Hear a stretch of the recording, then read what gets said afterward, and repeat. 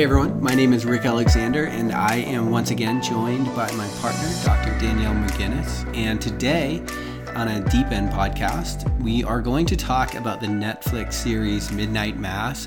We're going to talk about some of the symbols, archetypes, patterns, motifs that we saw. And I should say before we get into this conversation that there's going to be some spoilers. So if you're planning on watching it and haven't, you may want to skip this episode because we're definitely going to talk about how it ends. And it's really interesting how I think the thing that I noticed that I was really, really interested in was the fact that they overlaid so many different like mythological tropes on top of each other and use that to tell a coherent story.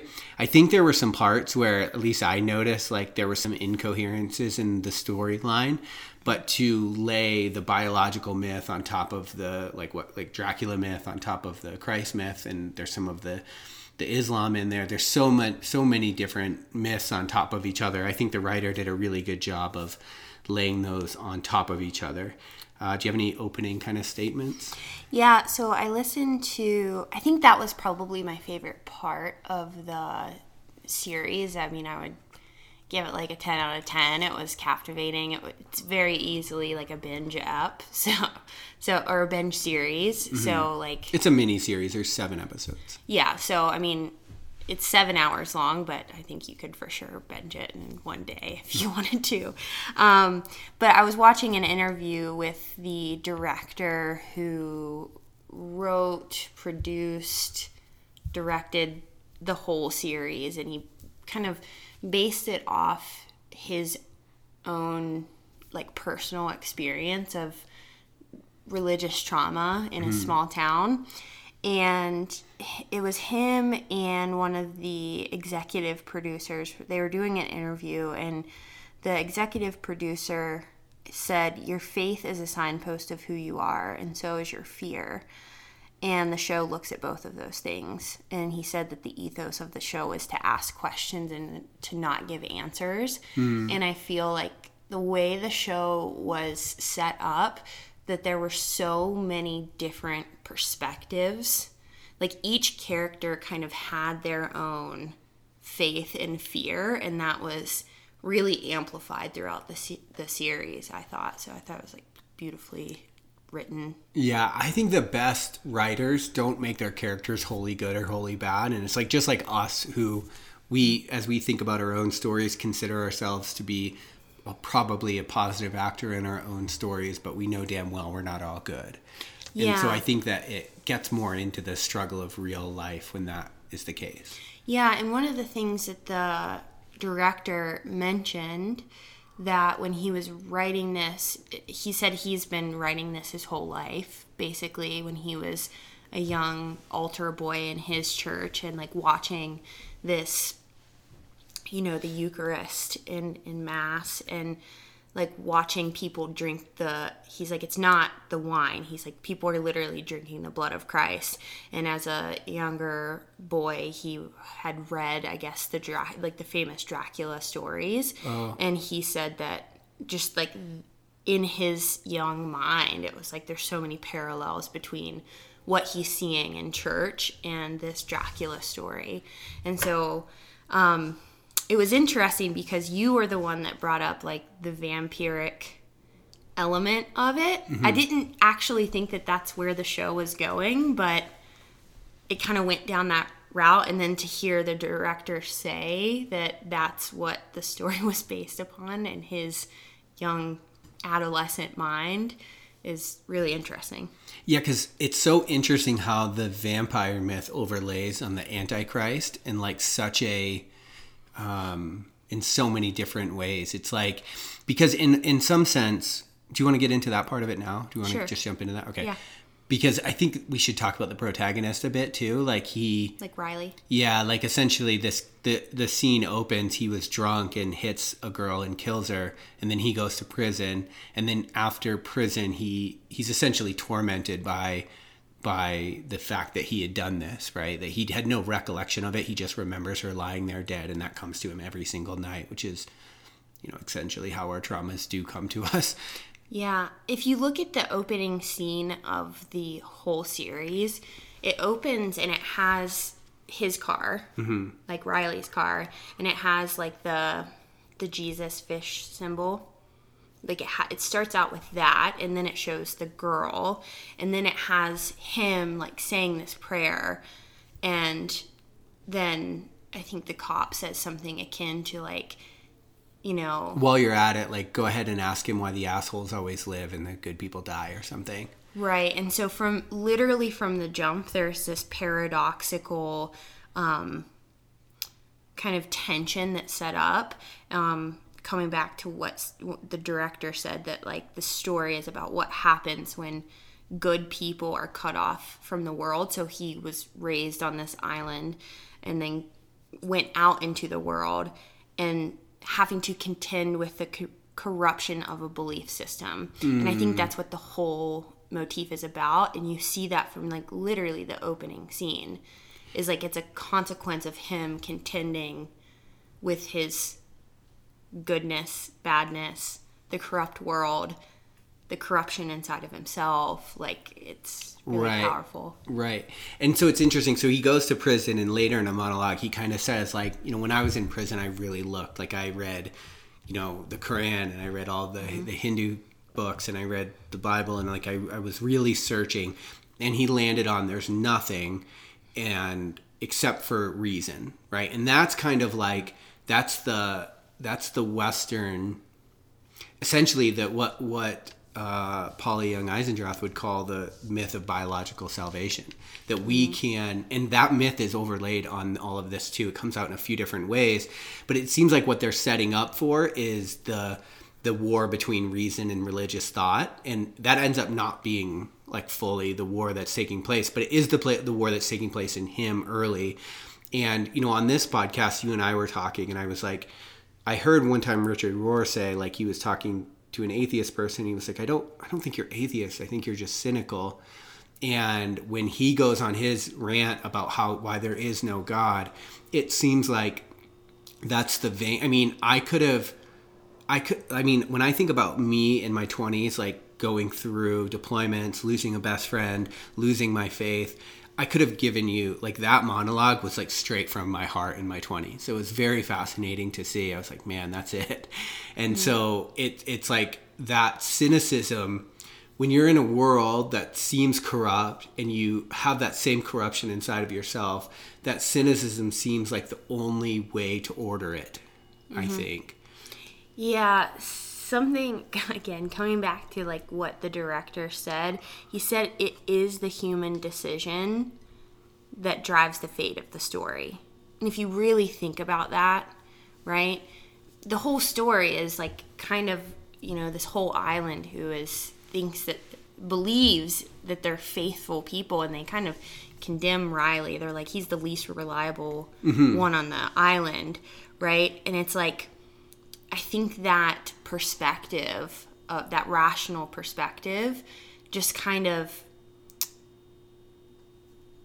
it's now where, like, he's the story maker, right? He's like trying to drive his own fate without the help of something greater than himself. And isn't that what Nietzsche meant when, like, the God is dead thing, right? And so it's like, well, we see what happens when that's the case, but then we see what happens when the faith is just this kind of disembodied principle too. So you see like kind of the polar ends of like different rationalism thought, and then like the ideology of religion. What I love about the storyline is it brings everybody to the end point of being human, to the point where there's like nothing left and you just have to make a decision one way or the other. And so Riley ends up becoming the Christ figure because he sacrifices himself to the light first, right? And so, yeah, it's very interesting how that takes place. So then what happens is there's a priest who goes on a pilgrimage to the Wailing Wall, and he's on his way back and he gets lost. Can you explain what like that is, like that place, like is it in Jerusalem? Yeah, it's like the remainders of a retaining wall in Jerusalem, and it has different meanings depending on the faith that you come from. But it's a holy place. It's a holy place, right? But the holy place is fought over between like Islam and Judaism and Christianity. But in any case, So he goes to this Wailing Wall. He's kind of at the end of his life. He's senile. He's like kind of, there's like dementia and there's other stuff going on. And on his way back, he gets lost on the road to Damascus, right? And so, what's the road to Damascus? Well, in the New Testament, the road to Damascus is where Saul, who's like a persecutor of Christians at the time, actually they're not even called Christians, they're called the Way, right? Christ just died 20 years before this. Okay. Saul is walking to go persecute people, and he gets essentially overtaken by this incandescent light that knocks him off of his feet and blinds him for 3 days. He has to actually get help to make it into the city. On this road to Damascus. Mm-hmm. And so what happens is when he gets hit with this sort of like presence, Christ comes to him and says like, Saul, why are you persecuting my people? And so essentially that's his awakening, right? That's his moment of coming to truth, you could say, or coming to Jesus, as we would say.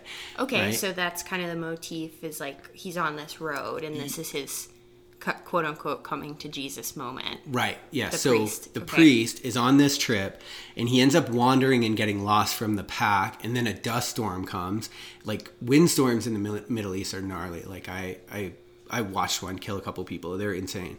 And so these windstorms like kick up. Now, what's interesting is this windstorm starts kicking up and he finds a cave and he goes into the cave, and there's this like demonic creature in there who ends up being a vampire essentially, but bites him. But as he's telling this story of this event, he calls it an angel.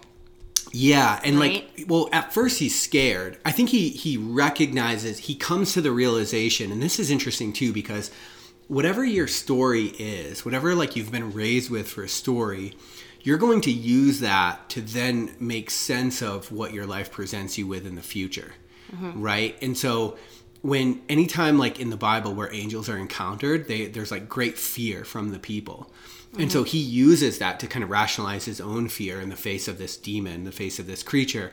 Because what happens is this creature bites him.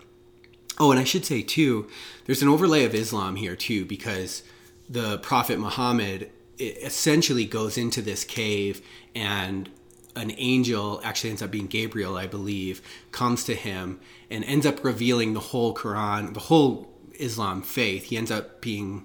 well, if you're Islam, you would consider him to be the final prophet after Jesus.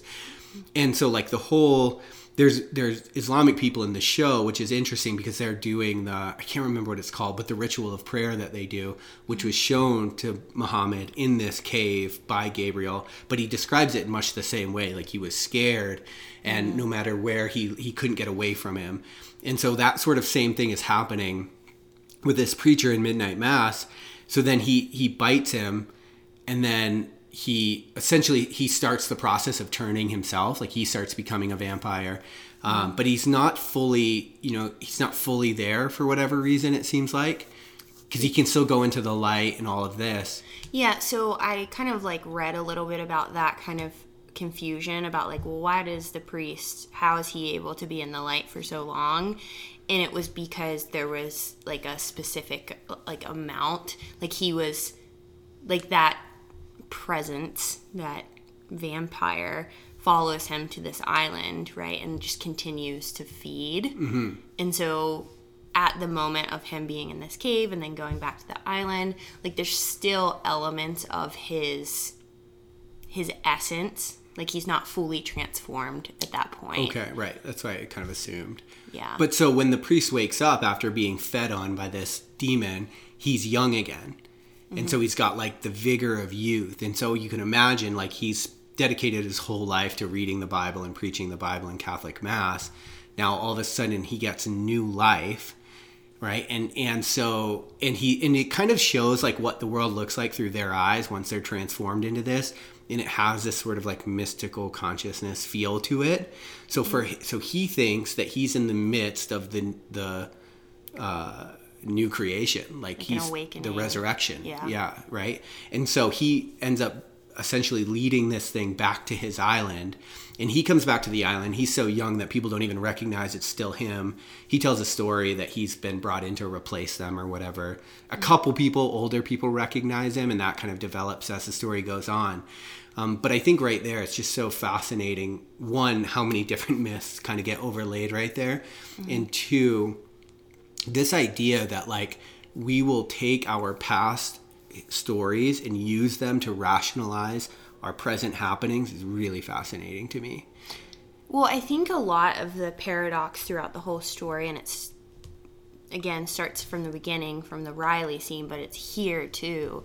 It's this paradoxical tension between like healing and death. Like there's just like elements of death throughout the whole series, and that's like this scene in the cave too. It's like you think that he dies. Mm-hmm. Like I was so confused at this part of the series because I'm like, what is happening? But that's the motif. It is the death rebirth motif. Right. And so there is this kind of like healing within the death thing happening throughout. And I think that that's the impulse that he's taking back to the island where he's like been through this death rebirth experience. And there's like this, they call it like the crock pot. That's the island. Yeah, it's a Crockett Island. They're so cut off from the world, and these people are just like, there's deadness. The way it's filmed is like it's always gray, and like there's just not a lot of life on this small island. And I think he's taking that rebirth experience back to the island to try to like revivify it. Yeah, to basically have it be reborn in the way that he's reborn. But I don't think that he understands at this moment what's actually happening. Yeah, because I think we like both decided, like, I think his heart is actually good. Like, he actually wanted to serve light and didn't realize the degree to which he was like lost. Well, I think that happens like in our modern culture too, and when people go on these massive like transformative experiences mm-hmm. and don't take the time to sit and integrate it, and then they project it onto the people around them. You see this all the time with plant medicines. Or new Christians. Right. Yeah, no? Right, where it's like you had this transformative experience and then you're expecting everybody else to have the same thing, and then it's like it's not integrated yet. It's very like raw, and that can be, because what we agreed upon as we like noticed the series evolving is like this, what was touching into an archetypal vampiric presence started to become more like a possession mm-hmm. as opposed to an archetypal experience. Yeah, because they're possessed by the hunger. Right. Right. Yeah. And they like hunger for blood, essentially. Right. And he's almost the only one that like really knows. He's like starting to learn how to like wield that power, mm-hmm. but so many people are dying in the process. Right. And it's interesting because that's kind of the lie of darkness, right? Is that it will give you what you want, what you actually seek, whether that's belonging or whatever. And what you actually get is this insatiable hunger that the more you give into it, the less of you have. It like steals your essence, this hunger. Mm-hmm. Right. And I think any addiction is that way. Mm-hmm. So yeah, that was interesting. And I think that's the hunger element. I think that's like unconsciously in all of these people on the island. That's why the series turns cult-like, mm-hmm. right? Is because these people are so dead inside that they're hungry for this revivification. For life. They see it happening slowly throughout the series. This priest is like causing different miracles to happen. And I think it's the hunger of those who aren't affected. That's what kind of pulls them towards the possession. Mm-hmm. They start drinking poison, right, basically. Right. And so we should talk about Bev too, because like her righteousness is something that's very interesting, right? So she's like I don't know, a nun or something in this church. She's like the right-hand person to this pastor. And she's like very self-righteous. Like nothing is good. It's like nothing's good enough for her. Only her is like good enough or something. It's very interesting. But you just see how this is the like thing about self-righteousness, is that like there's this deep darkness in them. There's this like, and then what happens as the plot goes on is that this sort of darkness gets a chance to manifest. Like it gets a chance, it like takes her over fully, essentially. The word that I associated with her, because it is associated in some like Christian texts, is hubris. Mm-hmm. Right? And like, I did some studying on hubris last year, actually. And as I was kind of researching about it, I was hearing Jordan Peterson talk about the overlays with, is it Jacob's ladder? Maybe. Is that a thing in the Bible? Uh-huh. Bridges. Essentially, Jacob has a dream where he sees these angels ascending to heaven and coming back down. And so symbolically, that's kind of that's the path of the seer, right? The shaman that can look into both realms. And so that's being symbolized right there. Well, I think that there's something perverted in Bev Keane with that. Mm-hmm. I think she thinks that she is the seer. Right, she's the link. She is the link to heaven. Right, yeah, okay, that makes sense. Yeah, so she's the one that... And she's the only one, too, because at a certain part, a character on the island calls her out and is like, God doesn't love you more than anybody else. Mm-hmm. And I just thought that part was so good, because it was like kind of a slap in the face at her hubris. It was like kind of the first kind of like, hey, wake up. But then she obviously ignores it. Right. Well, actually, though, it's not worded like that, because it's worded differently. She says like, God loves Riley as much as God loves you. And so it's this recognition of equality in God's eyes that she can't like stomach. And I think a thing that you see through with this character in particular is her inability to be inclusive, mm-hmm. right? There's something exclusive that like she's othering herself from other people on this island, from her authority. You can see the polarity between her and this really kind of downtrodden alcoholic, to like town alcoholic, right? And then you see her other herself to the Muslim police officer in just these like really low-key jabs that she makes at people to like put herself as like a better than thou, mm-hmm. is so disgusting to watch. Yeah, but that is that self-righteous sort of attitude. And you see it a lot, honestly, in religions, I think. Oh, I think so. I think it's moral righteousness. It's like, I'm good and you're bad. Mm-hmm. Or not as good as me. Right. I mean, that plays itself out at the end, where she won't even feed on the Muslim guy's blood because mm-hmm. he has dirty blood. Mm-hmm. And that ends up hurting her as well. Yeah. By then, the nail's in the coffin. Like, it's just a matter of time. But yeah, that was a really interesting character to put in there. It's like, man, the whole time you're just like, this chick is the worst. She is awful. They did such an amazing job of her persona. So what happens is this demon is essentially cutting himself and bleeding into filling up these like things with blood, which he's then putting into the Eucharist, into the wine, which then they serve at communion. And so what's happening in the town is all these miracles start happening. This girl who couldn't walk regains the ability to walk, and like these people start feeling youthful. And what's happening there is, they're slowly putting this demonic blood in these people, so then they have enough of it so that when they die, they come back. And that's the idea of like, just like any vampire movie, like a vampire bites you, you die, and then you come back as the vampire. But I think like, I've never, obviously seeing it overlaid on Catholic Mass was like a way to realize like, oh, it's the exact Antichrist. I've never understood the motif fully, but like, it's very interesting because this idea of being a vampire is like, it gives you, it's like the lie is, and this is the Antichrist lie. I think what's coming across with the Antichrist is that you can be and have everything that you want. Like, you can be the manipulator of reality. You can have eternal life. You don't have to have anything else to do that. There's no transcendent other. The ego doesn't have to be dethroned in that experience. only you can't go near the light. So it's like it's like this false promise of what the light offers you without the light. Right? Yeah, and that's the deepest desire of the ego, right? Is that I can become all things in myself. I don't need without sacrifice. Right? Yeah.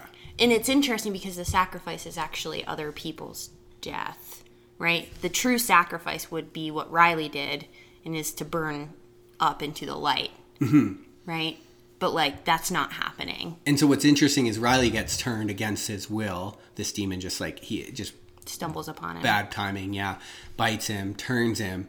And it's so fascinating because this is the redemptive aspect of being skeptical, in my opinion. Because what happens is then, Riley wakes up. Now he's this vampire. And the priest explains to him everything that's gone down, everything that's happened, and that he's like kind of the first disciple is what they call him. But he's so skeptical that he's just like, they're using all of these scriptural references to justify what they're doing. And it's like, that's what we do. I mean, we do that with war. We do that with everything, And so it's interesting because it's his skepticism that allows him to see through it.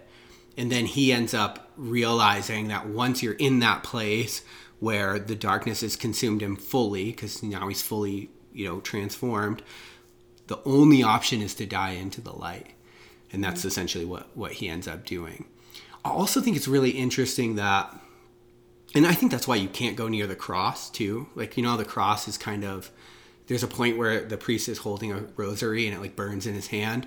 And I think because it's the same idea. You can't go near the symbolism, like, because you are the literal opposite of that symbol, right?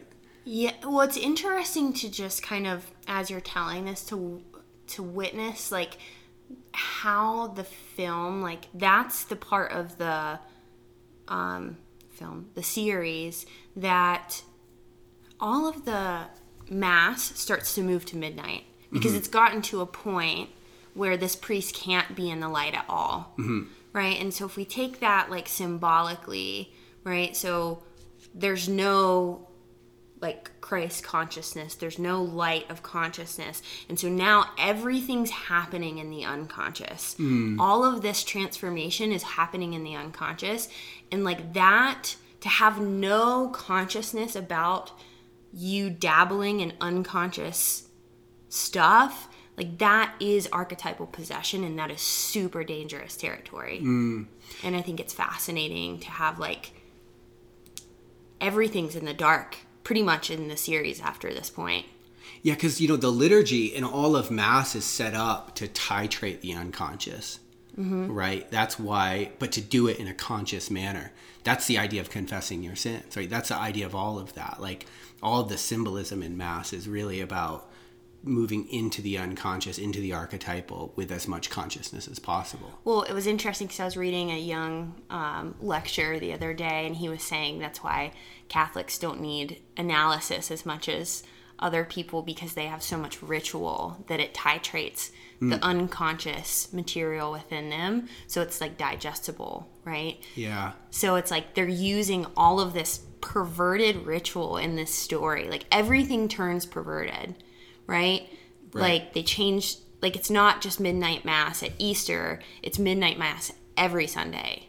Right? And then he starts to like manipulate the way he's doing the service, right? It turns more of this like, instead of his ritualistic Catholic event, it's now become this like very egocentric. Evangelical, like he's preaching the quote unquote good news, but there's so much like egocentrism. He's possessed at this point, and it's interesting because the rituals like really start to like shift and turn as the mass shifts to like the nighttime and goes into the unconscious. It's like the rituals have become perverted, dark. Right. Yeah. So it's interesting because there's another overlay. Well, two things. One, when the priest, he ends up killing somebody and doesn't he ends up being overcome with it essentially and ends up drinking their blood. But then he doesn't feel any morality about it. And so he takes that as a sign that God had called that person home and that he was supposed to do that. But what I think is interesting is that the absence of morality is, it's not you. If it were you, there would be remorse for taking someone's life. The fact that there was no, like, it's like you have already died. So he's possessed by the God, or he has become God at that point. He thinks he has. Yeah. He's devoid of right and wrong. Yeah, I definitely, at least, like, what would you say, like, definitely. By the way, if you guys hear, there's no ghost in the background. I don't know if that's coming through on the thing, but there's like just massive wind blowing by our house today. But he becomes inflated to the point where he no longer recognizes the difference between him and God. Right. And I think that's another, like really what they did is exposed all of these like dangers of religious thought, I think, which was really great. Well, it's interesting too, because coming back to this like interview I watched from the producers, it's like, it's not saying that like Christianity is bad or wrong. It's really just amplifying these different experiences of different, like the kind of atheist perspective and the dangers of that, and the Christian perspective and the dangers of that, and the Muslim perspective and the dangers of that. And like, it's so interesting how that's so like, I guess, religiously political without it's so objective. I don't know how they did that. Yeah, that I agree, because I left it with the opposite of that. I left it thinking like, well, man, the light is really important, right? Like I left it with a really hopeful message of like actually just getting to watch the whole road unravel of darkness. There's another overlay that I wanted to mention with the Antichrist that's really interesting. So if you go back into the Hebrew world in the Old Testament and they had blood sacrifices, the idea with blood sacrifices is that the blood is life, right? That's life force. That's, without blood, you don't have life. But life belongs to God. And so you're giving back to God what is God's, right? And so there's something really fascinating to me with a vampire that feeds on life force. It's like you take what's God's for yourself. And that's how you sustain it, right? So it's sort of like the ultimate, I keep coming up with egocentrism, but that is essentially what it seems like. Yeah, I'm like, do you think that this because I see this kind of vampire motif play itself out when I'm working with clients who have this kind of parent-child dynamic where they were like an extension of their parents, and their parents were feeding on them for their sense of self-worth, as opposed to like doing their own inner work and just being there, finding the water of life for themselves. Right. And I do feel like, I'm like, well, maybe this angel, this fallen angel, is what it is to solely navigate the world just through ego consciousness, devoid of the transcendent other. Yeah. Right. Yeah, super fascinating. And then, you know, it's interesting too, like the monologues in it are just great. They're like so good. I think too, you see a little bit of the biological salvation myth in there when they start, like essentially the town doctor, the island doctor is like starting to notice that like the people's blood is like reactive to light, and she's like, what do I make of this? And then she brings in this idea of like the first time that germs were discovered, and I thought that was really great, because that's an interesting story that I think we need to retell, because the guy that discovered, for people that don't know, the guy that discovered germ theory, essentially just on a hunch, this invisible thing was somehow killing us, he ended up dying in an insane asylum, right? Like that's what we do to revolutionaries, you know, that's what we do to people that think differently. So I thought that was really great that they brought that story in. And it's interesting because she is almost the you know, she's like the anti-religious, but like science will be my salvation. You know, I can get through there. So you see literally every sort of variant of belief system. And then just to top it off, at the end, the final monologue given by the Aaron Green person about death is like profoundly Hindu, you know, but also has a, you know, she says, I am that I am. It's like God of Christ quote in there too. So it's like, way to just really wrap it all up. I thought that was great. Yeah, I mean, there were so many different, I guess you would call them monologues, like you said, with just like these really deep existential like conversations that were happening. Like Riley would go to AA meetings and have like, you know, I think that it was like profound, the things that they were discussing back and forth in those meetings. And then he talks to Aaron about death and what it's like when you die. And it's like, ugh, these things, I'm just like, man, I love these conversations. Yeah. Yeah, and they kind of represent the best of their belief system, which I thought was good with their monologues. And then also, too, you have like the town drunk, and you kind of see what happens when shame overtakes you. Oh my gosh, that character was heartbreaking. It was absolutely heartbreaking, because I think it was, again, I could see this in the priest too, like that goodness that was like underneath all of this possession. But like the possession of the priest was the religious spirit, and then the possession of this, I feel like, good-hearted man was alcohol. It was just a different type of spirit. Right. And it's just like you see like these different quote-unquote good people.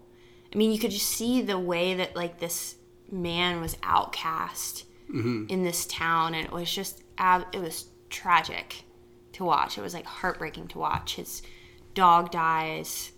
Yeah, that part's just terrible. Yeah, and then just being confronted with all of his sins and the hurt that he's caused other people. Right. It's just tragic. And I think that is the truth of trying to move towards your goodness. It's like, it's tragic. It's so interesting because the end, like, essentially they end up consumed in chaos at the end. And I think that is, right, that's where that road goes. That's where that, like, I am everything road goes. It's like you can't possibly manipulate all of the variables of reality. Well, think about it like when, you know, if you're practically working with someone who deems themselves, like, affected by self-sabotage. I mean, that's playing out at the end of the series, 100%. Yeah, right. It's like, all right, I'm possessed, like, I think that I can control all of this. I can control my fate. Like, let's burn this shit down. Right? Like, everything burns down. And then it's like, at the end, there's no place to hide. And that's kind of what self-sabotage is like, when you're so cut off from these unconscious principles that are that are like influencing all of this. It's like you burn everything down and have almost zero foundation to stand on. And I mean, you see what happens at the end. Some people choose the light, and I mean, ultimately everyone gets burned up, but like... What's so fascinating is this Bev chick ends up possessed by religious ideology, and she's like, well, if we burn everything down, everyone will have to come to the church, and we'll be the ark. We'll be Noah's Ark, essentially. She's like recreating that story in herself. And I think that, well, two things. It's like, you see this with cults. Like, this is exactly what happens. Like, if you've seen, we were talking about this, if you've seen Waco, the movie on the cult that ends up burning down in Waco, like, essentially, like, you end up this is like I think the worst thing about literalism. Like, it's like the scariest thing about literalism, and the most dangerous thing is you end up thinking that you're living in that time, that's literally what's happening in your life, and that's what ends up happening to her. So they burn all these houses down. And you know what's fascinating is the Noah's Ark motif does play itself out, because two kids end up living in a boat, right? And so two people survive the chaos in a boat, and that's like essentially what Noah's Ark is, right? Two people, two of every kind, end up becoming protected from the chaos. But it's not this like grand, like, I don't know, it's not this grand picture that Bev Keane has in her mind. Right, it's this right. very humble, barely surviving kind of innocence. Yeah. That's floating atop the unconscious. Yeah, right. Right? I think it's interesting, too, that final scene is like how everyone faces their death is so fascinating, because it's like that's that moment where there's like nowhere left to hide. You have to come to grips with the fact that you're finite, and like Bev Keane tries to accept it, and she like ends up not being able to, Right? Yeah, She everyone's ends up trying like to rage and like trying to bury herself and just... Yeah, everyone's just kind of praising together. Like, they come back together as a community to accept their fate. And it's like, well, that's the best you've got at that point, right? But then, you know, I just thought it was amazing, the end scene where she's just like on her hands and knees. And then I thought that she was just gonna like lay down and kiss the ground and surrender. No, she starts fucking digging in the sand to try to hide. Right. And it's like, man, feels. Yeah, right. I think too, there's something else I wanted to say, kind of jumping around now here at this point, but like, if you watch, like, I really was paying attention to the evolution of his sermons, and like, there's a book on Audible on Jim Jones and that whole cult and all that happened. But when I read that or listened to that book on Audible last summer, I got really, really fascinated by it, because there's an idea in Christian thought, and I was in seminary at the time, that like, you don't listen to your heart, you don't listen to yourself, you listen to God, right? And I think that the middle ground is that if God doesn't come through your heart, it's like, where's he coming? Is it just your head? Are you worshiping the intellect? I think that's what ends up happening, actually. But in any case, I got really interested in that phenomenon of cults. So I was like listening to Jim Jones, because he was a preacher here. He's a Pentecostal preacher in the U.S. and grows and then ends in the South, and ends up moving to, I think, like San Francisco, and then ends up finally going to Africa where they all die. But if you listen to his early like sermons, there's not one heretical thing that would make you turn your head. Like, I listened to 2 of them and I was just like, man, you would listen to that sermon and you'd be like, man, that guy's filled with the Spirit. Like, he's got it. And it happens so quickly. Like, if you're not connected to, if you're listening to someone talk as if they have your answers and you're not connected to your own compass, it happens so quickly how you get lost just following them. Well, and that's essentially what happened in that. Is the part in the series where that starts to like come to an end is where the priest like can truly accept and embody his sins, right? Of like he's having this like secret life with this woman that he loves, and he watches the daughter that he had die, right? And so it's like, I think and that's where he carries his daughter out, and right, like Bev Keane comes up and is like, what are you doing? Like, we need to go into the church. Right. And what's the dialogue there? It's like something akin to like, because he raises his voice, it's finally like he's coming into right relationship. Right. I think with the light. Bev Keane is saying like, you're the one, you're supposed to lead this. And he's like, no, God is supposed to lead this. Yeah, right. That's the moment where he kind of wakes up and realizes, like, because essentially what he had a plan is like, he was going to convert these people in this church, and then he had a whole system because they were going to wake up hungry, and he was going to like, you know, so, but what ends up happening is he gets shot, and then chaos breaks out in the church, and Bev in her self-righteousness is like, open the doors, like, let it go, and they end up terrorizing and burning down this whole island. But like, I think what happens is like, when he comes back too, because you can't kill him except for the light, it's the only thing that can kill him. He comes back too, and I think at that point is recognizing like that he can't control this. Like, it's not him, because then right after that is when he's like, no, it's supposed to be God. I think that's where I was like, I think his heart was right like in the right place. He just was possessed by this dark archetype, and it brought him to this chaotic place. Yeah, I think it was just like masterfully done about the dangers of possession. You know, I mean, I see this with my clients. Like ideological possession, right? Yeah, and it doesn't have to be this grand, like, religious ideology, but those religious ideologies play themselves out in our psyche all the time. Yeah. Like, we're possessed by these, quote-unquote, fallen angels constantly. Yeah. And they're working through us and possessing our ego. And it happens all the time, and it's like, I don't know, I just see that play out in my clients and the dangers of that, right? And then to not have any, at least respect or reverence for, like, you're not the master of this ship. Like, you have no idea what you're messing with right now.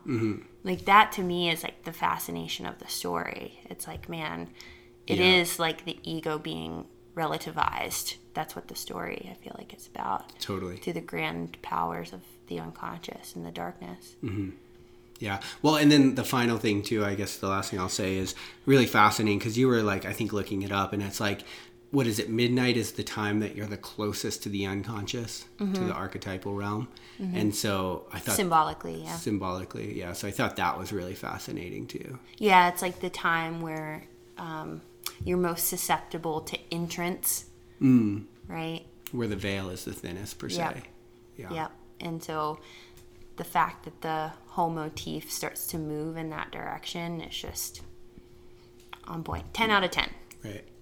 I'm sure if you've listened to us talk about it, I don't know if you want to watch it for the first time now, but I would recommend watching it and then, exploring it through your own psyche. Like, this is just what we kind of took away from it, but I feel like it's so vast and broad and objective that, like, you could take something completely different and just have a super interesting time navigating it. Yeah, and I think if you want to really understand any story, you put yourself in every character's place, right? Yeah. Rather than be like, well, I'm not like that, I wouldn't do that. It's like, but you are. Yeah. And this is where it goes. Yeah, so before we hop off, just wanted to do a final kind of promo with the Deep End. Oh, for the book club? For our book club coming up November 14th.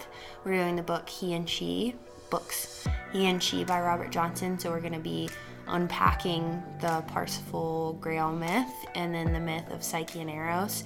And in those, we're kind of dissecting masculine and feminine psychology. So something akin to like kind of what we've done here, just symbolically take a story or a myth and just unpack it and see what moves through each and every psyche in the book club. So I'm super excited. Yeah, and Robert Johnson does that masterfully. So yeah, but you can head to the show notes and find the link, and it's pay what you want, so you get to choose the price. Thanks, guys.